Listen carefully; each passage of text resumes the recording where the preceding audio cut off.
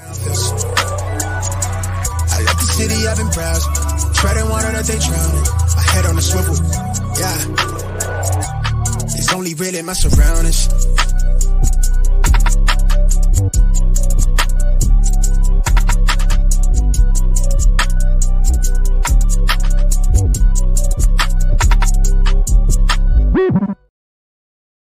Hello and welcome to episode 165 of the Smash Accept podcast. I'm your host, Michael Royer. You can find me on Twitter at DynastyDadFF. 4th of July is over, but the fireworks are still going. I believe it's his 7th time on the show. My absolute favorite guy to chop it up with, especially when you're talking strategy. My man, Dynasty Zoltan. How you doing today? Good, man. Great to be back as always. How's your 4th of July?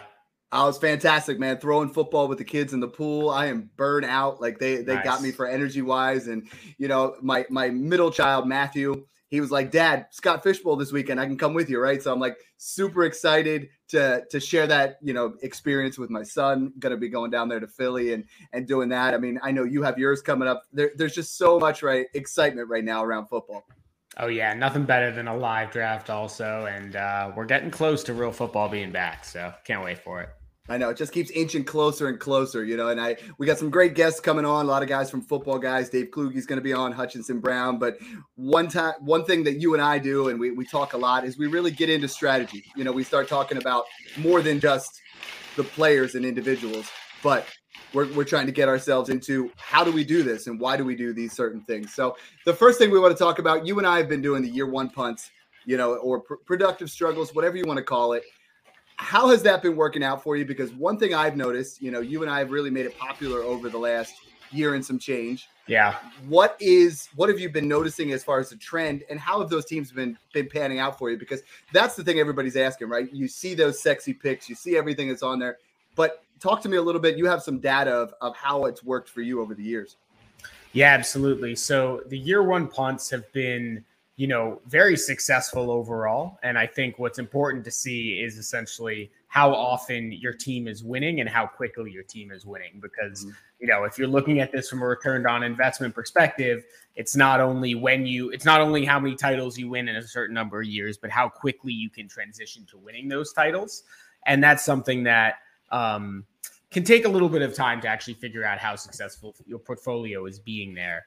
So I'm actually just pulling up this tweet. Sorry, 1 second. But one thing that I have noticed this season is that it is getting slightly more difficult to do the 1 year punt, which is something I definitely want to get into as well, because especially when talking about trading for future firsts, it's become very difficult to do that. So I know you've been in a few startups recently.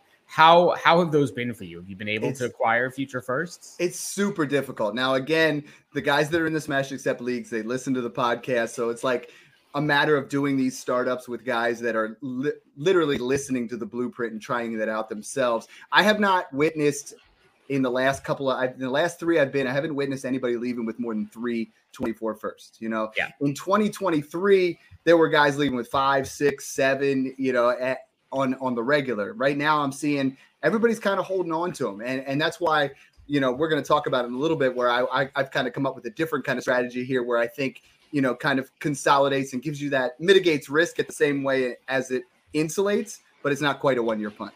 Yeah, absolutely. So going back to the 1 year punt, and again, I'm not, when I talk about my portfolio, I probably do the 1 year punt on about 80% of the teams, maybe a little bit more than that. So of my portfolio, my year one teams have a negative 58% ROI.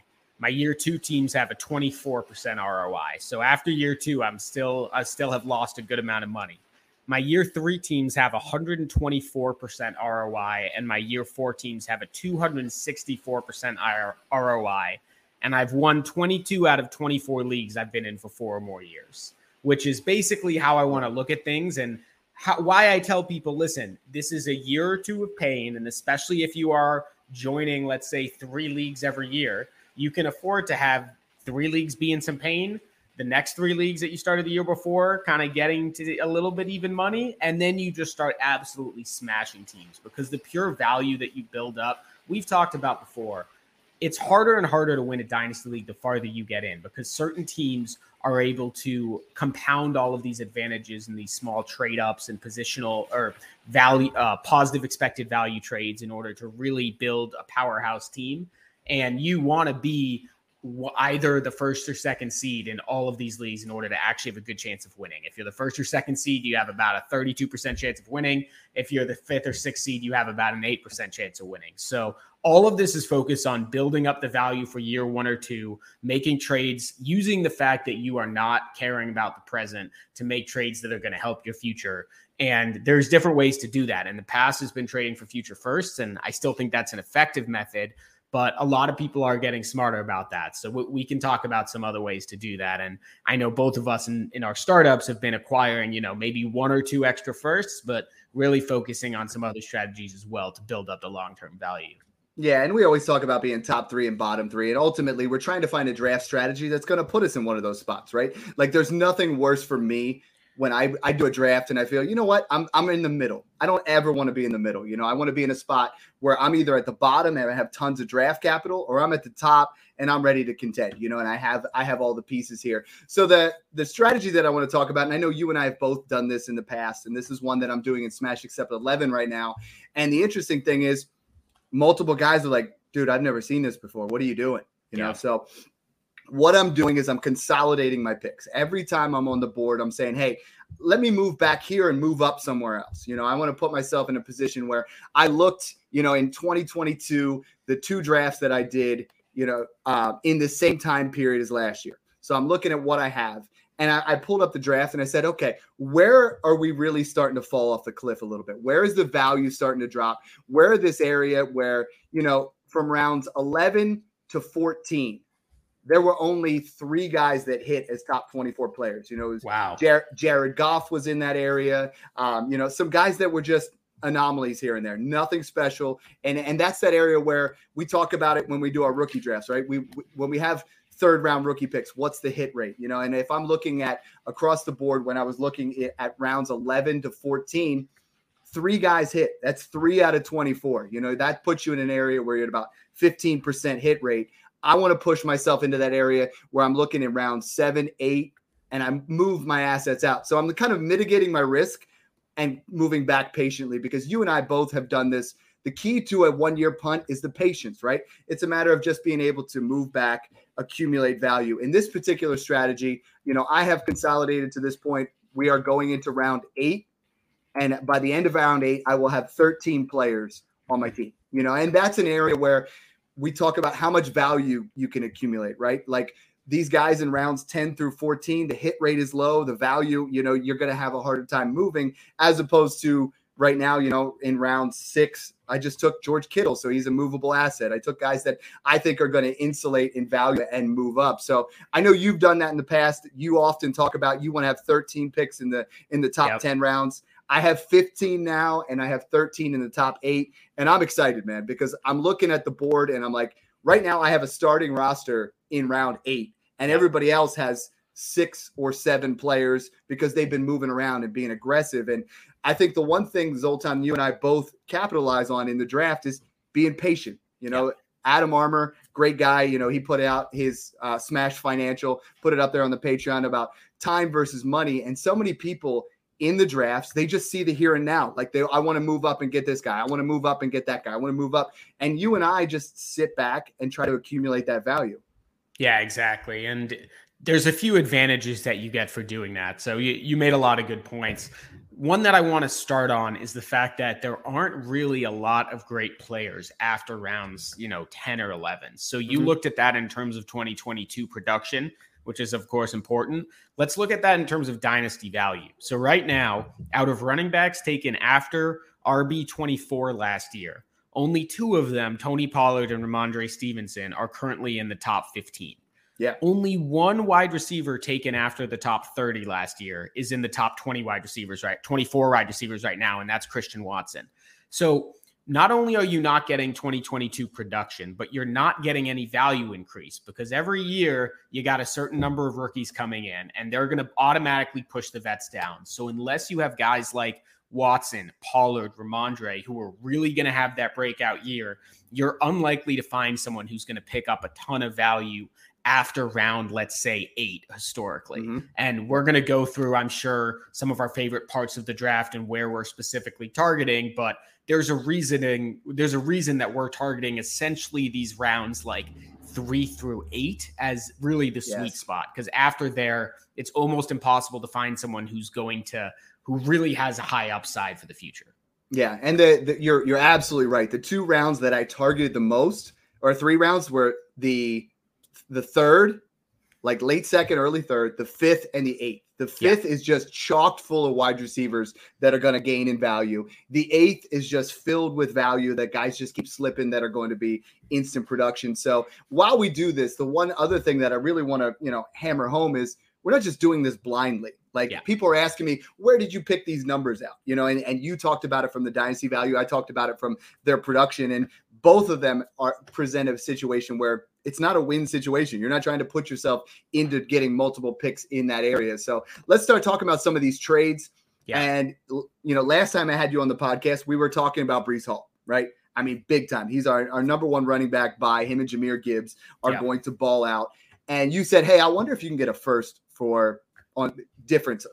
and Hall for Bijan. So I'm at the 111. And let me preface with this type of draft strategy works perfect from that late first. Yeah. I'm not advocating, if you move out of that top 4, you got to build yourself up. But if you get in that 111 area, everyone keeps coming. They're like, Dad, do I stretch for Deshaun Watson here? I mean, do I take a running back like Bijan Robinson in the first? And I have the 111 and 202, and I would have taken Bijan and Deshaun Watson. And just to say, for those people who haven't done as many drafts, it's the 111 because the top 10 is pretty chalk. I'd say in 99% of drafts, you're going to get the top 8 quarterbacks, Jefferson and Chase.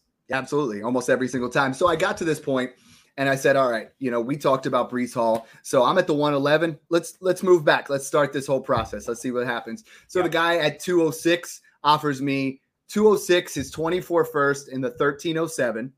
For Bijan in the 111. The difference between, the 1111. So the 1111 and the 1307, minimal distance. Those are guys maybe worth somewhere in the mid to late 2nd, and that's a giant tier. So we move back, essentially getting, the 206 and the 24 first for Bijan, to move up 7 spots. I'm all for that. So at this point, I haven't made the decision that I'm going to try this consolidation strategy. I'm like, oh, year 1 punt. Let's do it, right? Yeah. I move off Bijan, and I get to that 206 range, which you and I have agreed in the past. That second round is pretty fluid, right? Like from 202 to 210 is almost the same player, value-wise. Yeah. It's very similar in there. So I make that first move. I'm pretty excited about that. Then we get to the 202, and a guy comes up to me and he goes, all right, I really want Watson here. Let's make a play. And I was like, all right, let's do it. I already started this thing. So I give up the 202, which is Deshaun Watson, and the 206 at this point, which he takes Chris Olave. So I give up the 202 and the 206 for the 209, the 304, and the 502. Just a matter of being patient right now. So then I, at 209, get Breece Hall. 304, get Kyler Murray, who, again, I just can't fathom why he keeps falling this far. It's insane. And then I get the 502 on top. So now we look at it. This trade now has gone from, and I know you and I talk about cascading trades a lot. We go from Bijan and Watson as my beginning, which is great. I get an RB1, I get a QB1, to now it's Breece Hall, an RB1, my number 2 overall, Kyler Murray, a QB1, a 24 first, and the 502.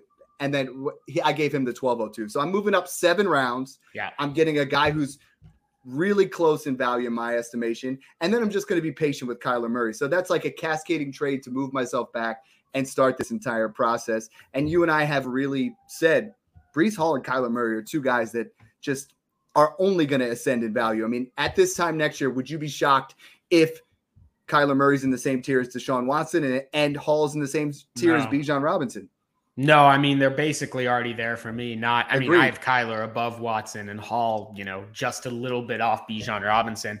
I think the thing to me is that, it's one thing to look at these trades after the fact when you've selected players and a guy like Kyler and Hall fell, which is great.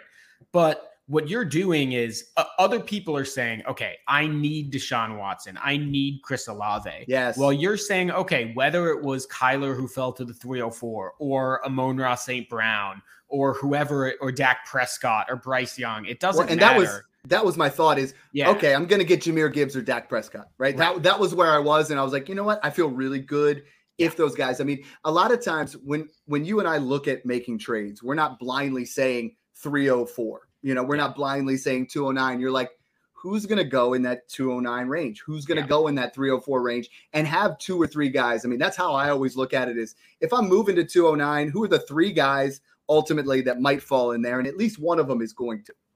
Yeah, and I actually have, which is, of course, the nerdy way that I do things. I actually have a formula to figure out who is going to fall and how they're going to fall. And this is something I've developed over time.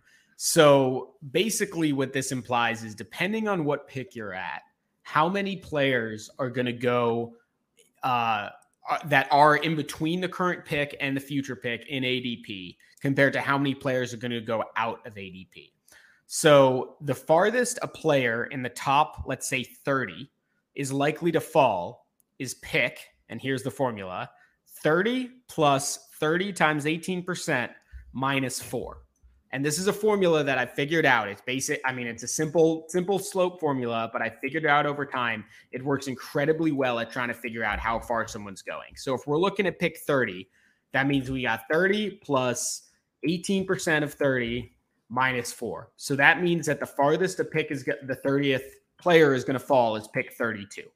So if I have 30 players who I have in my rankings and who are in that top 30 of ADP and I need one of them, I'm not going to trade down below pick 32. But if it's pick 50, for instance, that ends up being pick 56 because as you go further along in a draft, it expands. So basically what I'm looking at, and you can do this on a smaller level because you can just look at it and say, listen, if I'm trading from 206 to 210, are there 4 guys I like? Let's say there's only 4 guys I like. That means that the only way I don't get one of those 4 is if all 4 people are picked in the next 4 picks. Now that's possible, and you got to look at what the downside of that is. But more than likely, there's going to be one guy taken outside of that range, especially if you're not including the top 10. So you really just have to be not picky. You don't have to be greedy that you want a certain player. You just have to keep on pushing off the issue. And one thing that I love is we've been talking about this consolidation idea in tandem with a potential 1-year punt. It doesn't have to be, right? Like the further that you push off the decision, the better picks that you can make for your team because guys like Travis Kelce and Christian McCaffrey. So in the first 2 rounds, let's say I already have Garrett Wilson and Breece Hall on my team. In no situation would it be smart for me to now take Christian McCaffrey and Travis Kelce. However, if I've pushed off my picks and I have 4 third-rounders and I'm seeing all of these veterans fall and my first 3 picks can be Kelce, Tyreek, and CMC, now that's okay. I've been able to consolidate, get added value. I probably now have 14 picks in between rounds 3 and 8. And I can just take all of the veteran value that's falling and make such a competitive year 1 team that also has additional value. And you can splash in some extra, young picks to go with that. Maybe you take Treylon Burks in round 6 because you've already taken Tyreek Hill, Devontae Adams, and Cooper Kupp, right? Yeah. You can afford to make a value-based decision where you can win year 1, win year 2, and have a quick retool in year 3. So there are different ways to do it, but the further you push back that decision, the better off you're going to be. I like what you're saying there too, because we're in a situation when you have 13 assets in the first 8 to 10 rounds, you have so much flexibility. It's not a matter of like in this. Originally, I started out as a variation for the 1-year punt because I started taking guys where Breece Hall and Kyler Murray have depressed value. Both of them are guys that I think, I know, like I referenced with Adam, he called it like Buffett picks. These are guys that I'm buying low stocks that I know are going to increase. I mean, that's going to happen. But in this situation, when I got to 209, I could have taken, Jonathan Taylor, and then we get to 303. And then I'm like, okay, I'm going to get Travis Kelce and start to build a juggernaut, and I think that the more you do this, the more you play around. That was the big question in the room is everybody's like, Dad, where'd you figure this out? And it's not, you don't do this on your first draft, right? Like this is more of a savvy move. And that's why I'm going to pass this on to you guys. I think we move into that next pick then, and then I get into the 3rd round. So the 3rd round is is fantastic. I mean, the third round is chalked with value, but at this point, I've already started the process, right? So we get to 311, and I have the 402, and I'm looking at Drake. And can we talk about, sorry, just for a second, why the third round is so stacked with value? Because I think that's what's important, is because there's an important thought that other than the top 8 QBs and Jefferson and Chase, every other player between, let's say, I'm going to exclude Watson and Kyler just because they're such good values right now, but every other player between pick 11 and pick 25 is probably more likely to go down in value than up. That's just because in order to go up in value, they need to hit that Hall of Fame level receiver status, or they need to hit that level that no running back or tight end is currently at. Yeah, in order to go down to get there, they have to pass CeeDee Lamb and AJ Brown. That's literally what they have to do. And the only guys that really, I mean, Garrett Wilson, Amon-Ra St. Brown, Waddle, there aren't many guys, Gibbs and Hall, and that's it for me. Is that those are guys other than Kyler Murray that have the skilled player position to move up into that area. And everyone likes to be optimistic, but there are dozens of reasons why they could go down in value. Like, we love Breece Hall. What if they take a running back in round 2 next year? Then his value will go down no matter what. What if he's not back from injury at full strength? What if Aaron Rodgers leaves next year and he's in another bad offense with Zach Wilson? What if he gets injured? What if he gets suspended? There are so many ways for his value to go down, and only one way for his value to go up, and that's if he puts up 1,500 yards. So it's just smarter to move back from round 2 to round 3. Take a guy like Devonta Smith, take a guy like T. Higgins, like Chris Olave if he falls, like Drake London, who I know we're going to get to, who actually have room to go up into round 2. And their flat value floor is much closer to their current value. So it's just, you get players, and to me, it's really around pick, 40, where you don't have this anymore, where you have a pretty high value floor and you have an absolutely gigantic value ceiling. And to me, the last players that fall into that are basically like JSN, London, and Mark Andrews. Yeah, I'm totally with you. And it's the third round, ultimately rounds 3 through 6 are where those guys are going to really make the most value moving up, right? Because you can see a situation where we're going to talk about Christian Watson in the 5th round where he ascends in value. You can see a situation where, a guy like, Javonte Williams moves up, or Jerry Jeudy, or some of these other guys. Other ones, that's where you really start to get value too, because people start to figure out by the 3rd round what their direction is going to be. Rounds 1 and 2, almost every single player there is young and talented. I think once you get to rounds 3 through 5, it's a matter of like, do I want to win now? Do I want to move into this situation? And at this point, I'm like, okay, I'm not here to win now. It's not a super big deal. I get to the 311. I'm debating. I was like, okay, I could take Drake London here, but he's historically right now been falling in that 402 to 404 range. I'm at 404. I'm going to play around with this to see if I can do it. So I trade the 311 and the 1307 for the 407 and 903. And then Drake London falls to the 402. So now we get to an area where I've moved back from 311 to 407. And then I move from 1307 to 903. And the gap between 311 and 407 in comparison to 1307 and 903 is considerably higher. But I know when I was going through the process, and sometimes you were like, you got to look at the tiers, right? You're not blindly doing this. If I move from 311 to 407, I'm looking at this particular situation. It's like T. Higgins to DK Metcalf. Not the huge, absolute, massive movement there. But for me, I'm just trying to move. As opposed to the 9th round, you're looking at James Cook compared to Chase Brown. That's a pretty considerable move where James Cook could hit in that 9th. Chase Brown, that's a lot more of a stretch. There's a lot more going on there. Or Jacoby Meyer in that area. And it seems like this year the depth is so much worse than in previous years. And I know these things change, especially as there's injuries. Because if you think about it, when a player gets injured, that lifts like the overall value of the player pool, if you think about it. Because let's say, last year when Breece Hall got injured, he's still valuable. And now Zonovan Knight and Michael Carter are valuable. So it brings 2 new players in the picture. Maybe the total value is the same, but the number of valuable players changes. So it gets deeper.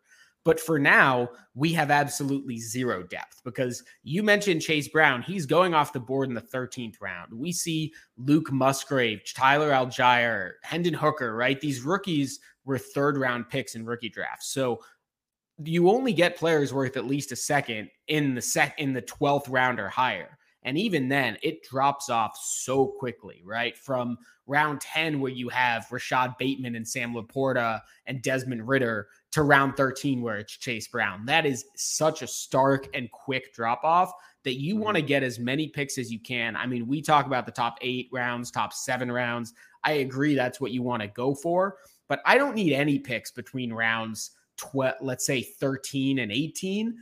Those don't mean anything to me. So if I have to combine those, pay up to get picks in the top 10 rounds, I'm absolutely going to be doing that. Yeah, and I have a 14th rounder and then nothing again till the 18th, because I'm looking at, aside from, I love Sky Moore's value in the 13th and those guys that we talked about last time. And if you guys didn't catch the podcast where we were talking about, drafting running backs in this area, when I get to that 18th round, there's not a huge difference for me for taking, Kenneth Gainwell or Jerome Ford, as opposed to taking, Jaylen Warren and Deuce Vaughn 3 rounds earlier. You're just stacking handcuffs. You just said those names. I didn't even know which 2 were going before the other. Like, right. It's like 3 rounds difference. Exactly. Yeah, it just doesn't matter at all. And back to what you were saying about the tiers of dropping from the 3rd to the 4th, I think especially if you can stay in the top 6 or 7 picks of the 4th round, I completely agree with that. Once you get to the 4-5 turn, I think there is another drop that occurs. But if you're comparing the 307 Saquon Barkley to the 408 Josh Jacobs, I actually now have Josh Jacobs higher in my rankings. Last season, he put up more points than Saquon Barkley ever has. He's a year younger. He doesn't have injury issues. If you want to compare T. Higgins to DK Metcalf, I can make arguments in either direction on that. It would not surprise me if by October, DK Metcalf is ahead of T. Higgins. So these are the moves that you make where someone really wants Saquon Barkley, and you're basically getting, okay, I'll take Josh Jacobs, who let's say is a similar player. I'll add a 9th round pick that can get me, Brock Purdy and get me that QB3, or it'll get me like Devon Achane and a shot at some future value increase, or Aaron Jones, and it'll give me a lot of production now. And I'm giving up a 13th rounder that's Chase Brown, right? So that's the trade-off that you're making. Love it. So we move into the 4th round then. Now we start to, when you really look at the 4th round, I mean, the 4th round right now is chocked full of veterans, right? So depending on what your move here is, you look at the 4th round and you see Cooper Kupp, you see Austin Eckler, Josh Jacobs, Devontae Adams. Depending on what your draft is, maybe Nick Chubb goes into that area, Devontae Adams goes in there sometimes. These are guys that, potentially you're only taking if you're win now, right? Like, these are guys that you're moving into that area. So for me, I come up to the 407 and Cooper Kupp's there. I love Cooper Kupp, right? But in this particular situation, I'm like, I can move back. I like some guys in that 5th round. And so this particular trade, I traded Cooper Kupp at the 407, the 802 and the 911 to move back to the 502. So move from 502, 611, and 902. So I move up 9 spots in the 9th. I move up a round and a half from the 8th to the 6th. Then I move back to 502.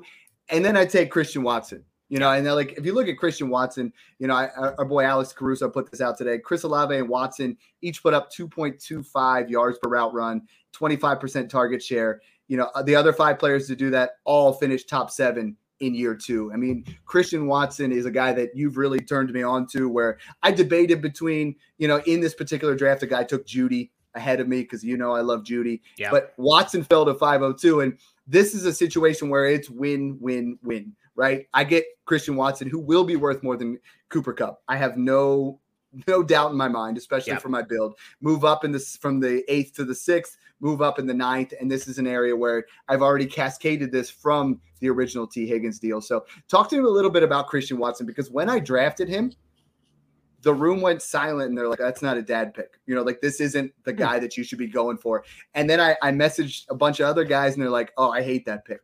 Why is Christian Watson not valued like a guy who just finished as the, over the last 8 weeks as the wide receiver 8? Like, why is he down in comparison? I know Aaron Rodgers is gone and Jordan Love's there, but people are starting to buy in on Jordan Love, but they're not moving the same way with Christian Watson.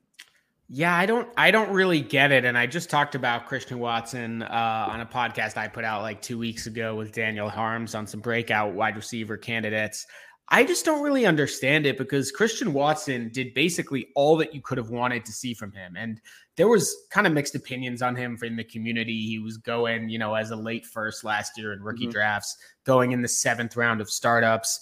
And he was just unbelievable last year. And people are nitpicking his game, saying, he's not the most refined receiver. He's not a great route runner. People look at that as an issue. I look at that as potential. That's upside to me, because Christian Watson was able to be a top 12 wide receiver in the second half of the season. He was able to be one of only 2 receivers ranked in the top 2 in QB rating when targeted, top 2 in contested catch rate, 4th in yak per reception, 9th in ADOT, 11th in yards per route run. He was just a top 12 wide receiver in most metrics last season, especially if you cut it to the second half. I'm not worried about Aaron Rodgers leaving, because Rodgers was, he's obviously a very good player, but he was not the old Aaron Rodgers last year. He was the old Aaron Rodgers last year. So I don't think it might be a downgrade, but I think Christian Watson, even if it is a downgrade, that might be okay, because he's such a ridiculous deep threat. I see his floor is so high because he's going to have these big plays. He's going to have these big games, and his ceiling is absolutely tremendous. I really think he could be the highest ranked of any of these 2022 drafted wide receivers after this year. And that's including Garrett Wilson and Chris Olave. I don't think it's likely, but it can happen. And he is so much cheaper than those guys are. It's like 3 rounds cheaper. Well, and when it's almost a full 3 rounds, because Garrett Wilson's creeping up to that early second now at this point. Olave is creeping up into that mid second. Meanwhile, like I said, London and Watson are guys that aren't moving at all. And like that doesn't make a lot of sense to me. You're drafting Christian Watson at his wide receiver 18 floor, right? Yeah. Like this is a situation where I don't see a scenario where he drops, especially given the fact that there's 4 wide receivers who are going to be 30 years old. They're going to drop out of that, Exactly. So very little and situation. I have him projected as a top 18 wide receiver in 2023. And if he does that at age 23, he's obviously going to go up on this list. And you just compare, sometimes people get way too caught up in the situation and all of these metrics and stuff. Just look at his production. Even if you remove the touchdowns, just look at his yards compared to any of these other players from his class. He absolutely smokes them in the second half of the year. And there are times where that's, Elijah Moore and it's a bit of a myth, or there are times where it's Amon-Ra St. Brown and this was the breakout we all should have been catching on to. So I'm not saying it's a sure thing, but Christian Watson is such a good bet at his price. That he's a guy I'm definitely targeting in the 5th round as well. One thing I did want to say or kind of ask you is, let's say you've committed to a young build. Let's say your first 2 picks are Kyler and Breece Hall. And I'm looking at a draft I did actually hosted by Snoog, where I had 5 picks between the 2-6 and the 3-12. So I had 5 picks in the later half of the 2nd and 3rd round. And I started that with Dak at 2-6, Breece Hall at 2-9, and Jahmyr Gibbs at 3-2. Now I'm up at 3-6. I can't get a good trade back. And Christian McCaffrey falls. I ended up taking him. What do you think about that decision? I like it, because you're not, by taking the quarterback and 2 elite young running backs, you've kind of, you didn't start out with 2 young elite wide receivers, right? You started out with running backs who have a shorter floor. I mean, if you took Dak Prescott, Amon-Ra St. Brown, and Waddle, either way there, I'm okay with that, because I think Christian McCaffrey most of the time now is still going mid-second. So he's a value there. I think you're playing it that way, and I'm all for it. I think Christian McCaffrey is not a buy for me in most situations, just because of the cost right now, given the age, but where you're getting him, what other running back, you're not into Saquon Barkley. You have Travis Etienne goes a little bit later, Kenneth Walker, you're in this area where you're not stretching there, there's nothing in that 3rd round that has more value. Once Kyle Pitts is gone, once Jahmyr Gibbs is gone, there's nothing else in that 3rd round that's more valuable than Christian McCaffrey. Yeah, and all those guys were gone. I'm definitely going to be looking to trade him, because my next few picks were JSN, Burks, Kincaid, Trey Lance. So given how the rest of my draft went, he clearly sticks out on my squad. And yeah, there's only 2 or 3 teams who are probably going to be that interested in him, because it's only the win now build. So I think the key is, go ahead.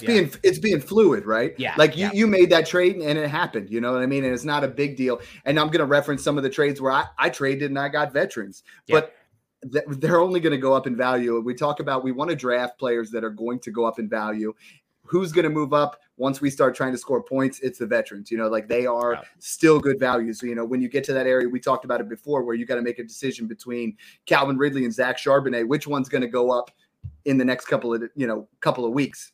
unless there's an injury, it's going to be Calvin Ridley, and we kind of move into that area. So I love it. I want to talk a little bit about the cascading trade and then get into yours, because then in the 5th round, I'm sorry, I jumped the gun there a little bit on my trade there, kind of like switched it up. I actually moved back again from the 502, which was Devontae Adams, and the 1002 to get the 510 and the 702. The 510, Javonte Williams, another guy. We talk about players that are not where they need to be. You and I talked about it a couple weeks ago about running backs that are going to ascend in value.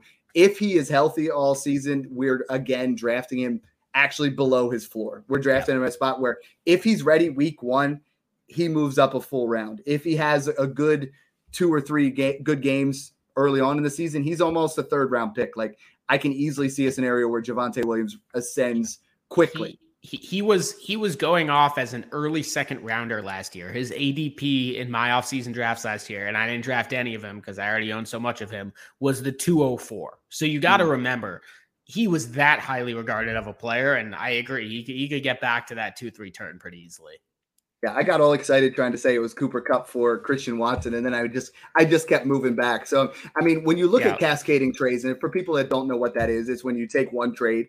And the biggest thing I get, Zoltan, is like people are like, I don't like this player. Like we have to look at it as profiles. We have to look at it as values. Sometimes you trade a player and you cascade back, and in this particular area, I've made trades 3, 5, and 6 in this draft. I gave up T. Higgins, the 802, the 911, the 1002, and the 1307. Yeah. And then I get Javonte Williams, a 6, a 7, 2 9s, and a 24 third. In this particular situation, I moved up collectively like 65 picks. Yeah. If I told you by the end of the year that Javonte Williams had the same value as T. Higgins, it's not out of the realm of possibility. And I think it very well could be in that same area. So being able to do these things, take these trades and cascade them back, similar to the first one where it was like, originally it was just Breece Hall, then you move it up, and then it all of a sudden becomes Breece Hall. And in this particular trade, it made it Breece Hall, Kyler Murray at 24 first, Christian Watson for Bijan and Christian Watson and Deshaun Watson, and a 13th rounder, which is going to be, like we said, like a Chase Brown type.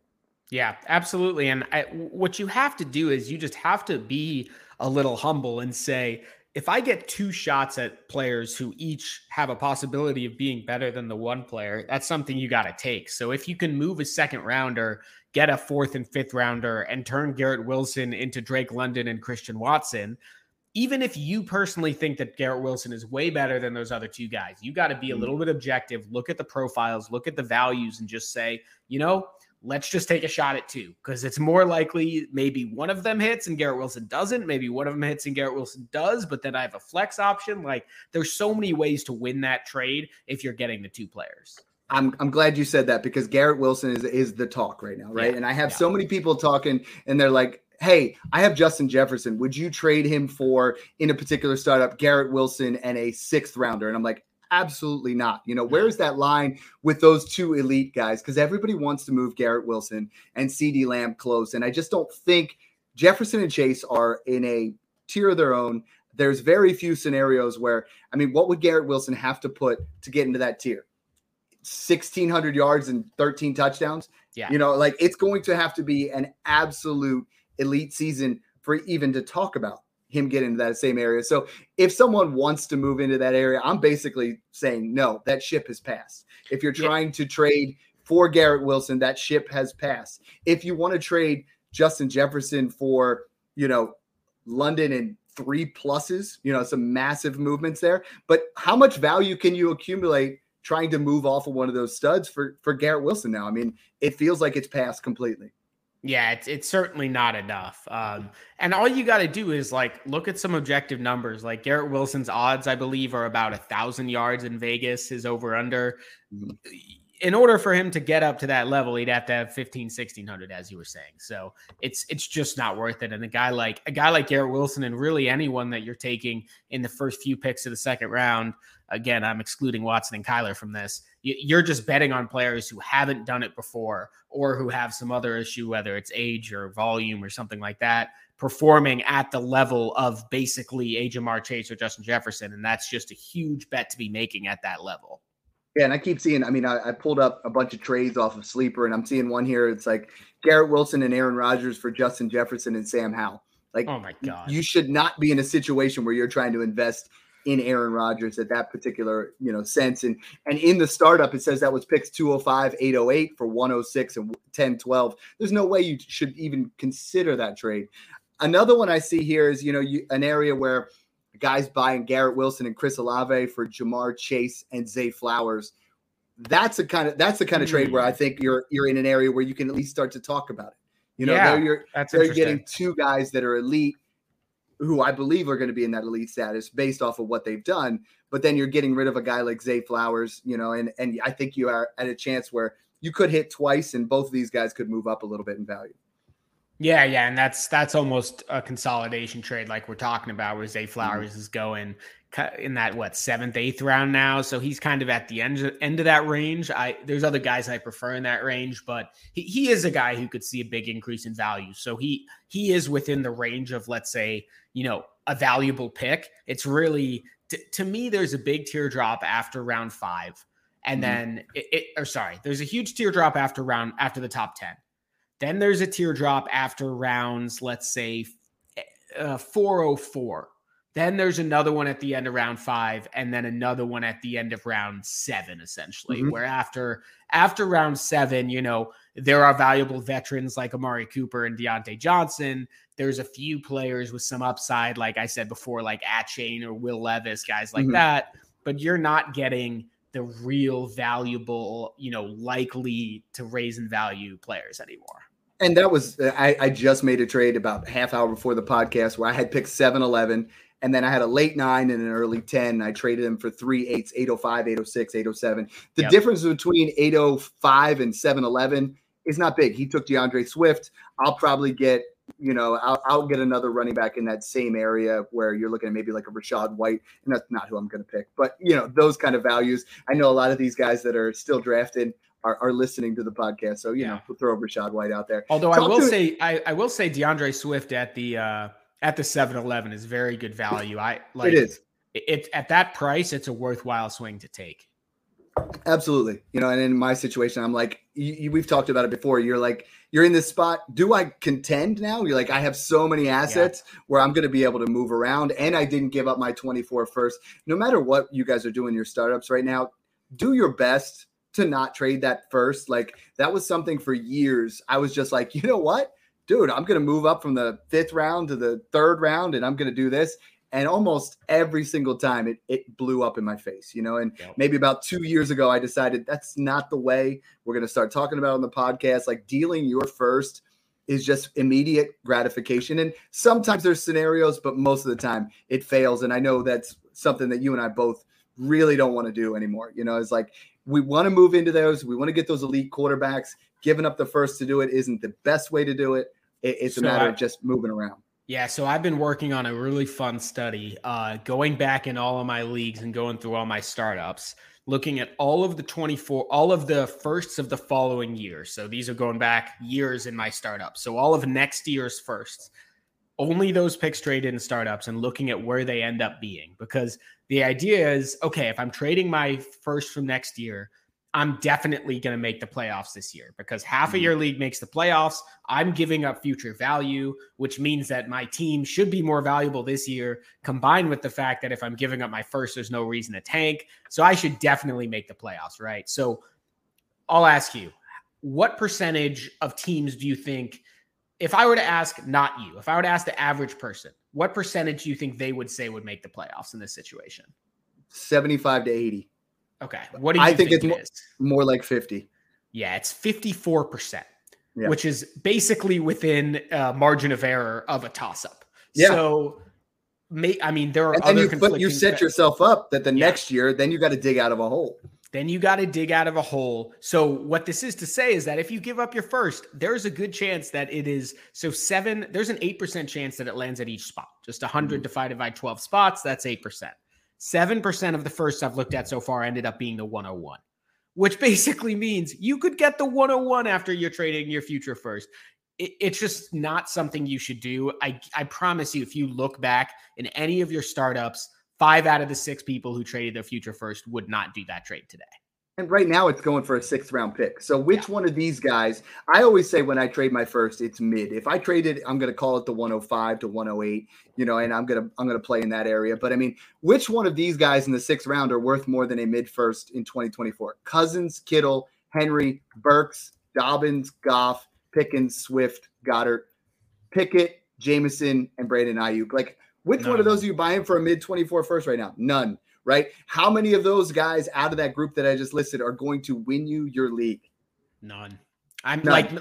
Maybe Derrick Henry, but Derrick Henry, Dobbins go off. Yeah. But Kirk Cousins, you're buying a rental quarterback who's going to be a back-end QB1, but he's not going to win it for you. Kittle, we both really like him, but I mean, it's not necessarily league-winning type potential, So that's the tricky part about moving there is you're ultimately very little chance of and there's success. other trades you can do. Like in a league I was just in, I traded the 304 for the 404 and a 24 first.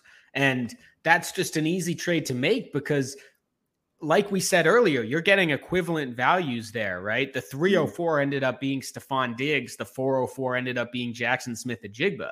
So I'm getting a similarly valued player and getting essentially a free first thrown in there. And now that team doesn't have another way to improve their roster because they don't have future picks to trade. So overall, the best strategy is still to acquire future firsts and to not trade them away. But we're just giving some different ideas if you can end up doing that. In this particular strategy, I got to the 6th round and I said, hey, anybody want to buy? Because I had 3 6th, and ultimately I just kept moving them back because you got to zig when people zag. You can't just sit there and be like, well, Zoltan and Dad say you can get a bunch of firsts. It's starting to become more difficult. So now we need to figure out different draft strategies that are going to be able to get you into that area, and just keep accumulating, getting yourself to the spot where, again, we got to an area where you can also move up. I was in an area where I talked to you. I was like, man, do I take DJ Moore? Do I take Javonte Williams, and I ultimately took Javonte Williams, but I was like, I think DJ Moore is another guy who's ultimately being drafted at his floor. He had the worst quarterback play of his entire career. He's wide receiver 23. I think he's a scenario where he gets a little bit of a value bump here. So I just traded the 511 and the 1602 for the 506 and the 1807 for the 511 and 1602. Not much difference. I just moved myself up into that area. So, I think before we start digging a little bit deeper, I mean, you look at what you're able to do in these situations. So the team that I have right now, just so we're on the same page, it's Kyler Murray, Breece Hall, Tony Pollard, Drake London, Christian Watson, George Kittle, Javonte Williams, DJ Moore. Right now, that is a team. All I need to do is draft. I need a super flex. I have 4 picks in the next 8. I'm in a spot where every single one of those guys has produced in the past. Every single one of those guys, is a potential breakout guy or a guy that will increase in value. How much do you look at that ahead of time? Like you and I are very good at trying to figure out who the next breakout guy is. We're not perfect. That's why we talk about insulating. That's why we talk about having 2 shots instead of 1. That's why this particular process is giving yourself more ammo at high level guys. But, Watson, for instance, or we talked about Javonte Williams, those 2 guys in particular, both breakout kind of candidates. How do you go about trying to make sure you're in a situation to get those particular players? Yeah. So for me, there's the simplest way to find players who are going to break out is find the players who are in the worst current situation. So whether that's due to an injury, a suspension, whether they're a backup somewhere, if they just got a bad quarterback or if they're a wide receiver that has a bad quarterback, if they're a running back with a bad offensive line or who's not being used properly, there are tons of different players who are in bad situations for one reason or another. Those are the players I typically find myself targeting. And there's more and more of those players as the season goes along. So one thing is, this isn't just a startup thing, right? You got to stay vigilant. When we hit August and September, every other week a running back's going to tear his ACL, and you need to be the person acquiring that running back. Yeah. The value bounces back instantly, right? Like instantly. You and I, we talked about last year when you were doing a year 1 punt, you're in those situations where, I was trading for Breece Hall everywhere. I was trading for Javonte Williams everywhere because they're going to bounce back. Breece Hall's value really didn't drop that far. Javonte Williams is, moved into that 5th round, but he's going to bounce back. You're buying all of these guys, these injury guys, even Kyler Murray. You're buying injury players at their floor, which is the easiest investment possible. Yeah, same with Cam Akers and J.K. Dobbins. There's just so many different examples of it where people hit their floor essentially usually a week or so after they get injured. And that, by the way, is another reason why I mentioned that draft earlier where I took Christian McCaffrey, right? Let's say later in the draft, you're hitting round 6 and Josh Jacobs is still there. Even if you're doing a year 1 punt, that's fine. Because if we're in the middle of the season and let's say Jonathan Taylor tears his ACL, and you are year 1 punting with Josh Jacobs, you could probably just flip those straight up, right? Like it's okay to have an asset or two that's a veteran team that's going to appeal to a veteran team. Make sure that it's at the right position and make sure you're not screwing up your potential points and your next year first round pick. But there are ways to do it where you can have players on your team that are valuable to others, and it'll still be okay. You want to move off those players as early as possible. So like 100%. That first injury, you draft James Conner in the 11th instead of Rashee Rice. Okay, it's a solid pick. I got no problem with that. But you have to understand that if you're trying to get max points for and Nick Chubb goes down, then you instantly attack the Nick Chubb owner and try to make a move there. Or, even better, a wide receiver goes down and you make your move that way. Everyone talks to me about when we talk about potential points, and I'm glad you brought that up because it's like, oh, well, you know what? I'm in the 9th round. I would much rather, or that's a bad example. I'm in like the 14th round. I'd much rather have this player than that player because he's going to score me points. It doesn't matter in your draft. You're drafting for value. You and I do that all the time. Like, if the right guy falls, you're drafting the value. You're not necessarily just drafting that player to keep him on your team forever. Yeah, no, absolutely. And it's as long as you trade a lot and as long as you're diligent about it and you're organized about it, you'll be able to get your potential points low. I mean, drafting a guy like James Conner over, let's say, Kendre Miller when you're punting, that's a dumb decision. But drafting James Conner over Chase Brown, that's a great decision because he just has more value. And by the time we hit September 5th, you're going to be able to make that swap plus, right? Now, I got to talk about one other one because, one, it's happening to me. Two, I think it's happening to a lot of people, is we talk about the super flex aspect, right? We know rounds, there's 14 guys go in the first, maybe 15 after Tua and Stroud go in the first 3 rounds. Then nothing happens, right? Like maybe Daniel Jones goes in the 4th, but then you don't have anybody go in the 5th, and then you start to get some of these guys in the 6th. A trend that I'm seeing is then it starts a run that everybody starts to get excited, right? Yeah. Like someone took Jordan Love over George Kittle. Like people are you get into an area where someone decides that they need Jared Goff instead of J.K. Dobbins, or they need Geno Smith instead of Dalton Kincaid. So talk to me about that position. Again, if you guys didn't listen to our startup strategy, like we are highly advocating getting 2 quarterbacks early. But if in my situation, I'm punting, right? Should I even draft that QB2? Should I let that be that positional void because of Caleb Williams coming in? Yeah, so I will say that QB2 is the worst place to have a positional void if you're trying to punt. And that's only because, if you're in a 2 QB league, absolutely do it. But if you're in a super flex league, odds are you're going to have a receiver, Donovan Peoples-Jones gets 5 catches for 80 yards and a touchdown 1 week. And now he slots in as your QB2. So it's a little bit harder to punt there. Not that you can't do it, but if you have one quarterback, you'll probably have someone in your flex fill in the super flex spot, and you're not going to get a ton of value for punting it.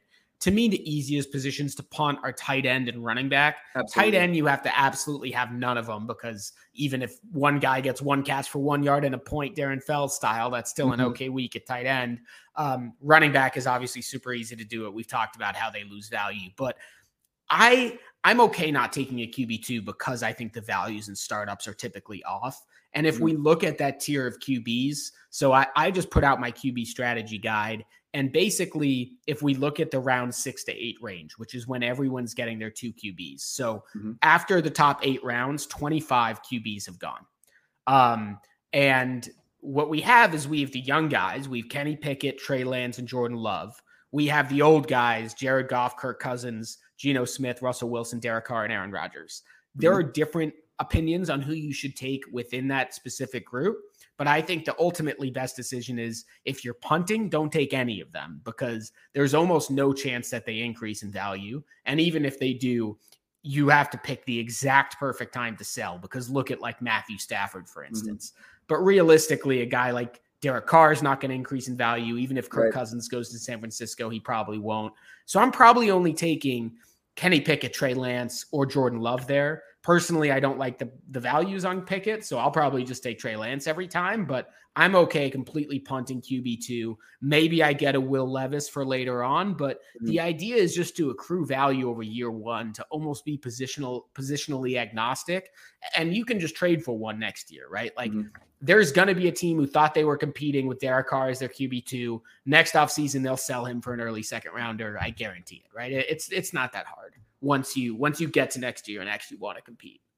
But I think there's a big difference between going after Jared Goff in the 6th, where you're giving up Treylon Burks, or going after, Derek Carr in the 8th, where you're giving up Zach Charbonnet or Cam Akers. I think those are some areas. The guys that people keep asking me are those guys in rounds 10, 11, the Sam Howells, the Desmond Ritters, even Matthew Stafford goes in that area where it's like, are these guys Brock Purdy, Mac Jones? They're the guys that no one wants on their team necessarily, but at costs. I mean, you're almost looking at everyone after Kirk Cousins and Kenny Pickett as like guys that, we don't know what kind of window we're talking. We're talking about, is there going to be longevity for Matthew Stafford with injuries, longevity for Ritter and Howell with unknown situations, Will Levis, same thing, Aaron Rodgers because of his age. Like, that's why a lot of people really gravitate towards Derek Carr, even Geno Smith in that area.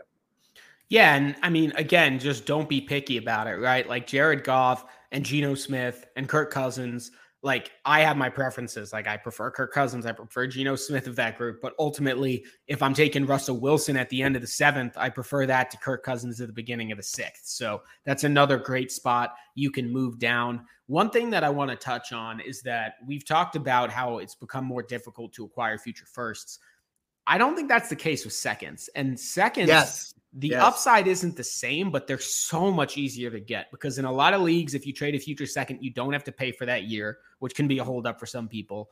And people just don't think of it the same way. So you can move down from the late 6th to the late 7th and get a second rounder thrown in there. And you're getting a player in the exact same tier. You might get the same player you were targeting. There's not a big difference between George Pickens and Zay Flowers, or between Terry McLaurin and Marquise Brown, or Jared Goff and Geno Smith, and all of these guys are going around apart. So you can move down, get a second. And again, if you look back at your draft afterwards and say, would I trade this player plus a second for that player?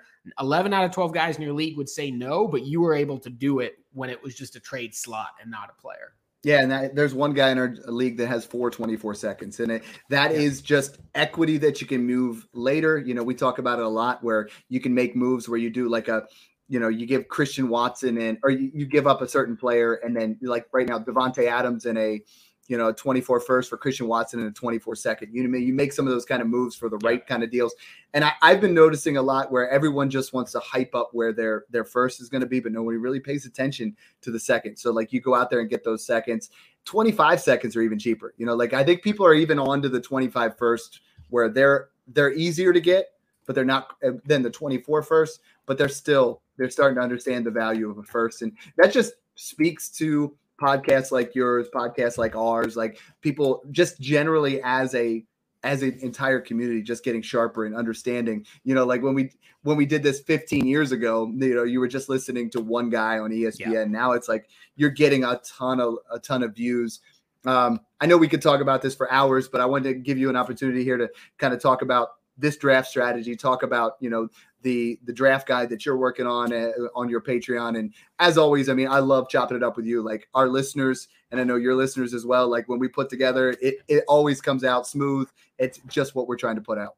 Yeah, man, for sure. One other thing I do want to say about the strategy is that if you happen to have a pick in the top 4, especially, it is just an absolute home run if you're trying to implement this strategy. You're able to do unbelievable trades cascading down. I'm talking about you can trade that top 4 pick, get a second, a 4th, and a 24 first, and your team from day one just has absurd value. It's why if you're in a draft where you get to pick your slot, commonly referred to as a derby draft, just pick as early as possible, especially if it's in the top 4. When it comes to 7 versus 10, maybe you prefer 10, but if you can get the top 4, definitely do it. I go into detail about which derby spots I prefer in my startup guide, as well as a full trade value chart for startup drafts, which I think helps a lot. I've been doing detailed positional guides, which quite frankly have gotten a little bit out of hand. I think my running back guide was about 22 pages long, but it breaks down literally every single tier, every player, what you should be targeting, different builds you could pursue. To me, I think it's just the most comprehensive way you can address a startup, whether you're going the year 1 punt or the all-in strategy. So check out my Patreon if you're interested in that. Check out the Dynasty Zoltan podcast. I had Dwayne McFarland on. That podcast came out this morning. We talked about some interesting situations like the San Francisco wideouts and the Philadelphia running backs. So make sure to check that out as well if you're interested. Yeah, thanks again for tuning in, guys, and enjoy the process.